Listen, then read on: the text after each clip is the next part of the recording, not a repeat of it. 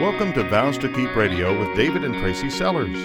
Our mission is to help couples develop biblically healthy marriages through the application of God's Word and a deeper relationship with Him. We desire to help you and your spouse grow closer to each other and closer to the heart of God's design for your marriage. Now here's David and Tracy with today's broadcast. Hey, we are David and Tracy Sellers. And like you, we've made vows to keep. I got a call from a man named Frank recently. Frank's marriage was ending, and no one knew it. Things looked fine to most of their friends. He said the kids, they probably knew things weren't good, but no one expected an agreement for divorce to be the actual state of the state. Frank's question for me was this: how do I tell people? Should I even tell people? Should I let people get that close to me? What are the boundaries I need to have from all these people who think that they know me? Because this is going to get awkward. Implying that they really didn't know him. Exactly. Frank was asking the right questions, but 6 months too late. Today, we're going to talk about boundaries. And when coupled with biblically based goals for generosity, we see people who desire accountability, questions that they want to have asked to verify that they're on course. Today, in part 6 on how to help a hurting marriage, we're going to be looking at boundaries and the biblical ties to freely giving. David and I often sit down across the table from a couple, discipling them in God's Word so they can grow in their marriage. And I would say about 80 to 90% of the couples that we work with come to us in a place of isolation. And what we've learned over the years is that isolation is the enemy's playground. God has put us in the body of Christ for a reason, to fulfill our role, to encourage one another, to walk next to each other. But there's lots of reasons we can talk ourselves out of going to someone for help. We isolate because, hey, we think not everyone has my best interest in mind. Some people are going to gossip about what I tell them. Some people might even slander me or tear me down or make me feel stupid. We isolate because we tell ourselves, hey, I don't want to burden someone else with my problems. I isolate because sometimes I just don't want to be known. It'll be too embarrassing or too revealing, and being known is going to require change on my part, change I'm not willing or I'm not ready to make. That's why someone comes to you like Frank, to address that which is happening in that isolation.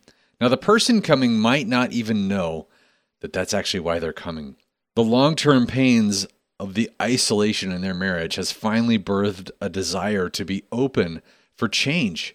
The embarrassment risk is overshadowed finally by really wanting to know, how do we do something different? Is it possible we could be doing better? It all starts by not being isolated. Biblically speaking, we need each other. Biblically speaking, this is where accountability has opportunity. But in this precious moment, when you want to help a hurting marriage, we shouldn't let our opinion be submitted as gospel in someone else's lives. We need to use the Word of God as it was intended. I know that if I'm going to be used by God in someone's life, I want to be qualified for that position. How about you? I want to do it effectively. And effective accountability partners, effective leaders, effective mentors are going to have certain qualifications, and Scripture actually talks about that. So if you're like us and you want to help a hurting marriage, you need to care about the things we're going to be talking about today. As you look to be this kind of person, you need to also consider this: who is mentoring you?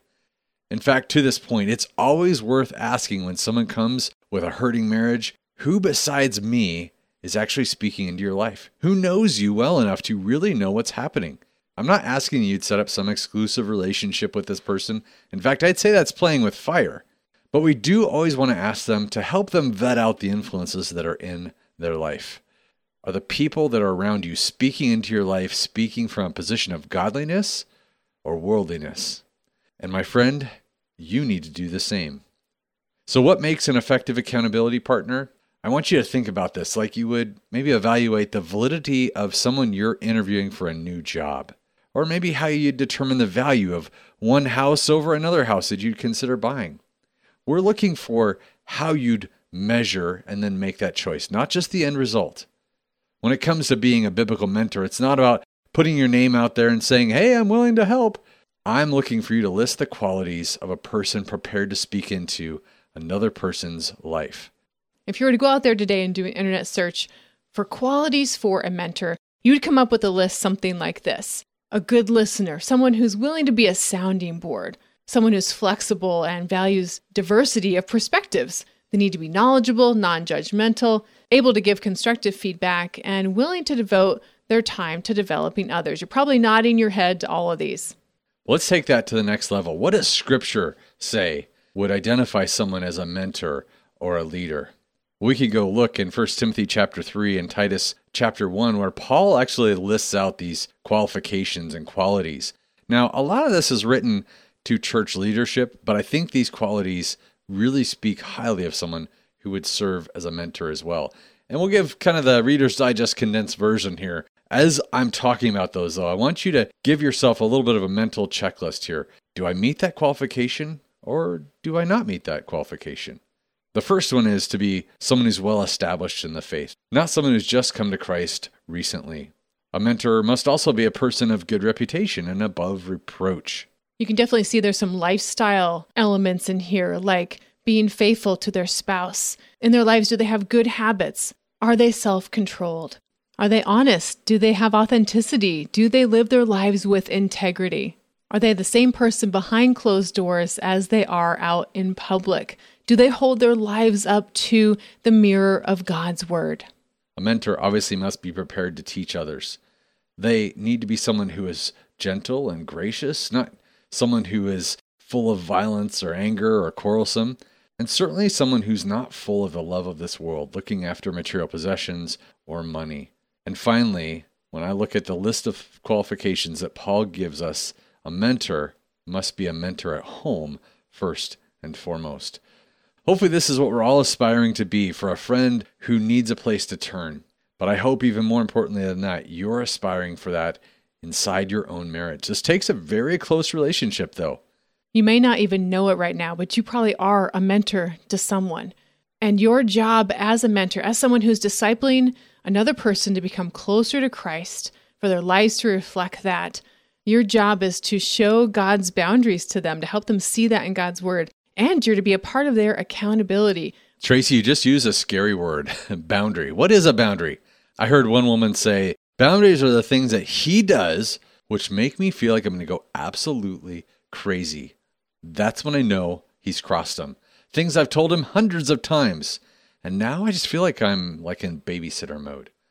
Well, I'm here to tell you those are not the boundaries we're talking about. We're not talking about the laws that I want to force on others.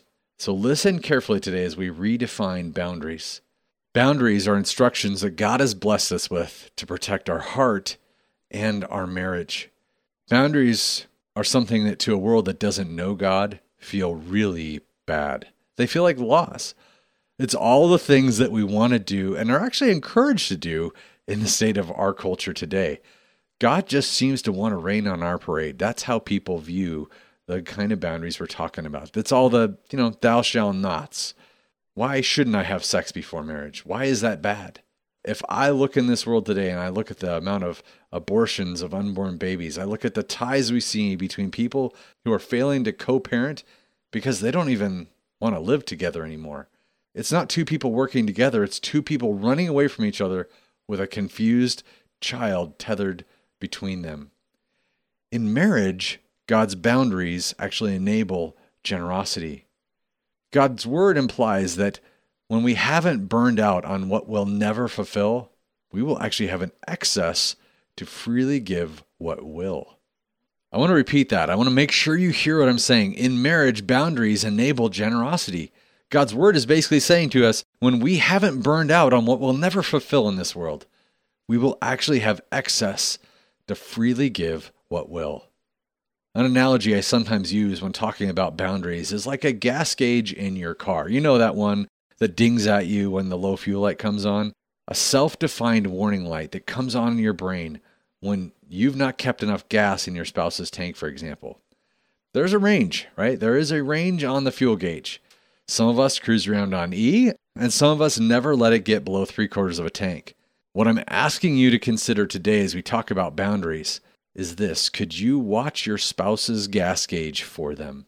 How do I do that? Well, what you need to do is pay attention to the boundaries that God would actually have defined, not necessarily your spouse, but what would God ask you to do for your spouse? And then I try to empower people that keep me accountable in the specific ways I need it to take care of Tracy's need, to be who God's equipped me to be inside this marriage. I think the gas gauge analogy is really good because we can look at the fruit of our marriage and see that we might be running on low. We might need to be pouring more into our marriage. There might be some things that are not running right in our engine that need some attention. But another way I like to look at it is if you've ever gone bowling and they say, hey, do you want me to put up the bumpers on the side of the lane? I humbly have to say yes to that sometimes because I know my goal is to throw the ball, get it all the way down to the end and knock down all those pins. But I know that I'm not the best bowler. So the bumpers, the bowling bumpers come up and they help me stay on course for my goal. We can look at this word boundaries and think of them as bumpers as well. What is going to help me stay on course for the mission of my life and marriage? Where do I tend to get out of bounds? Where do I go in the gutter? And what do I bounce off of to know and protect me from those consequences? As someone who wants to help a hurting marriage, the balance for you is not being someone who's an onlooker as someone bowls their 28th gutter ball. We're not here to be the jury. But I want to point this out, and I want you to hear me really clearly. If you want to help a hurting marriage, it's not loving to watch someone be broken, to be struggling, and for you to do nothing. When we're in a state of brokenness, we see nothing but problems. We see no answers at all. But God's Word and the boundaries it provides are a great place to start. In marriage, the boundaries enable us to protect the sacredness of our marriage. It keeps us far from anything that could hurt our marriage relationship. In a minute, we're going to cover some super practical examples of that. Fiction isn't just for entertainment, even though one of my favorite things to do is read a good book. Fiction with a purpose allows you to journey with the characters and come out on the other side changed more into the image of Christ. And that's exactly what I want for you as you read my trilogy, Roots Run Deep. These historical romances are fun and fast-paced, but I also know that as you turn that last page, your heart will be changed because you'll know more deeply your Heavenly Father's heart for you. Go to vowstokeep.com for all the details. To do this topic justice, I feel like we need to look at God's Word at the very first boundary we see Him give. I turn to Genesis 2. Verse 15 is where I'm going to start. It says, "The Lord God took the man and put him in the garden of Eden to work it and take care of it. And the Lord God commanded the man, 'You're free to eat from any tree in the garden, but you must not eat from the tree of the knowledge of good and evil. When you eat from it, you're going to die. Bad things are coming.'" So I want you to take quick notice of something. God actually made man and gave the warning to man about this tree. Continuing right on the next verse, verse 18, "The Lord God said, 'It is not good for the man to be alone. I will make a helper suitable for him.'" You'll notice here, there's no Eve yet. Do you hear God's heart? God knows the consequences that comes with such knowledge. And in love, He sets up boundaries for Adam and Eve to protect them, to keep them in the freedom that they're enjoying. And God has given us boundaries in our lives as well. It's not to trap us, not to hold us back, but to give us the greatest blessing, the greatest liberty we could ever imagine. And when we live as we want in this supposed freedom of our sin, it is then when we're actually truly entangled. We're held within the power of death's grip. It's a spiritual death I'm talking about, but the real chains are there that bind us. So what was Adam and Eve's boundary? Well, they had one tree that they couldn't eat from, but why would that be? God loved them that much. So we shouldn't be surprised that this is actually where Satan's very first attack comes in the world, on Eve, in the form of assaulting the only boundary that God had set. Satan says in Genesis 3:1, "Did God really say you must not eat from any tree in the garden?" The woman engages in conversation with the enemy here. She says, "Well, we may eat fruit from the trees in the garden, but God did say that we can't eat from that tree, the one that's in the middle. If we touch it, we're going to die." And Satan says, "Hey, you're not certainly going to die. There's something here that God is trying to hide from you. He's trying to withhold from you. He knows that when you eat it, that your eyes are going to be opened and you're going to be like him. You're going to know good and evil." So clearly, Adam and Eve had talked. Satan's enticing lies then still sound like the same kind of attacks we hear today. Did God really say you shouldn't have sex before marriage? I mean, Satan's asking the questions to cast the doubt. Who says it should be wrong? And how could it be wrong when it looks and seems so good to all of us? What are God's motives? What is God withholding? Does God want you to miss out on knowledge or pleasure? This is the game Satan still plays today. But we want to make this super clear. Not only have we experienced this ourselves, but you can too. Living within the freedom of God's boundaries doesn't mean the absence of good things. In fact, just the opposite. God sets before us life and death. That's what his word says. And we see more good news about choosing life in Romans chapter 8. For the power of the life-giving Spirit has freed me from the vicious circle of sin and death. When we believe in Jesus Christ as our Savior, he's transferred us from the kingdom of darkness into his marvelous light. In effect, he gives us new boundaries in this new life we have in Christ, boundaries that give us the ultimate freedom. But a few steps into our Christian walk, we begin to believe the enemy's lies again. And often Satan seeks to desensitize us little by little. The harmfulness of impurity, or lies that we slowly begin to believe, or excuses that we make for what we would consider to be a quote-unquote small sin. It doesn't all happen all at once. He gets us off into the gutter little by little, one step at a time. The truth is, God's boundaries are evidence of his goodness. It's his desire to protect you and I from some very painful consequences. Now let's take some time to get really practical about what these boundaries look like in real life. We're going to give them in two different categories: boundaries that are giving and boundaries that are protection. Let's talk about a protected boundary first in the area of finances. Sit down and have a chat with your spouse about spending limits, about credit cards, about current debt, and how to honor God with your money. Seek God's word together. It's got a lot to say on this, and those boundaries are awesome, and they're going to set you up for success. That is a protected boundary that is healthy for your relationship. Here's a protected boundary around technology. Have the same passwords and know each other's cell phone passcodes.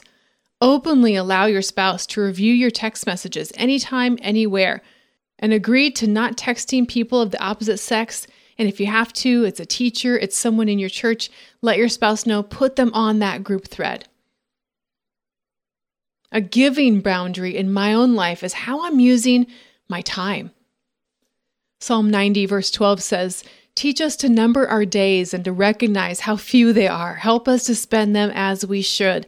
If I look at a pie graph of my day and I separate it out of how I've spent my time, that tells me where my priorities are. And I can see a lot of times I'm out of whack. I'm giving too much time to a certain thing and not enough time to invest in my relationship. That is a giving boundary I can put in my life. Check how much time I've spent on my cell phone and adjust as needed. The same thing goes for how we spend our time at our jobs and how we spend our time in other commitments. Consider how our priorities line up with what God's word tells us they should be, and let's adjust accordingly so we can be generously giving to our spouse. And for us, that means neither of us being alone with someone of the opposite sex. It also means the movies, the books, the magazines that we read, all are things that we mutually agree are something that is going to glorify God and protect our marriage. It's absolute purity. I have the freedom in our marriage to confess sexual temptation very early on. Tracy makes it safe to have that kind of conversation, and vice versa. The goal is to keep the marriage bed pure, just like God's word talks about.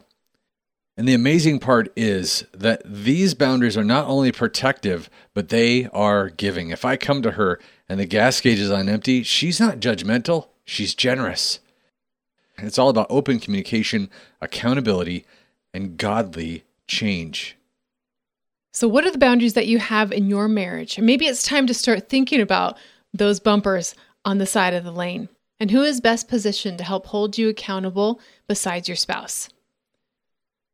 With this background, when you go to meet with someone, you want to have this conversation. Many people are in the situation that they're in because they don't have accountability. Even coming to you, they might not even really want to be known. They just sometimes want to vent or gain an ally. But what they need is fellowship. They need discipleship. They need to be authentic. They need to come out of the darkness and the isolation that it provides. So as you think about how to prepare yourself on how to help a hurting marriage, you want to make sure that you take time to pray about boundaries with them, to give them the homework to write down the boundaries that they see that they personally need and why. Then you want to challenge them to make sure they back up every boundary with some scripture that substantiates the fact that God is the real originator behind this boundary.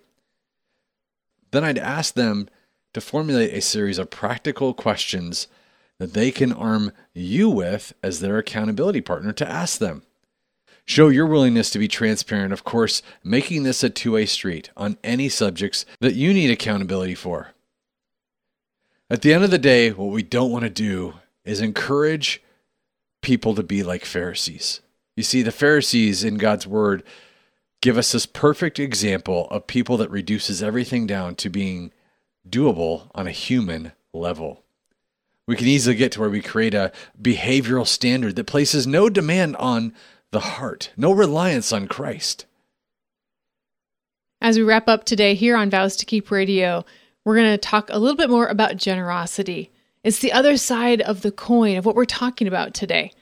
Jesus tells us it is more blessed to give than to receive. In Luke 6:38, he says, "Give and it will be given to you. Good measure, pressed down, shaken together, running over, will be poured into your lap. For with the measure you use, it will be measured back to you."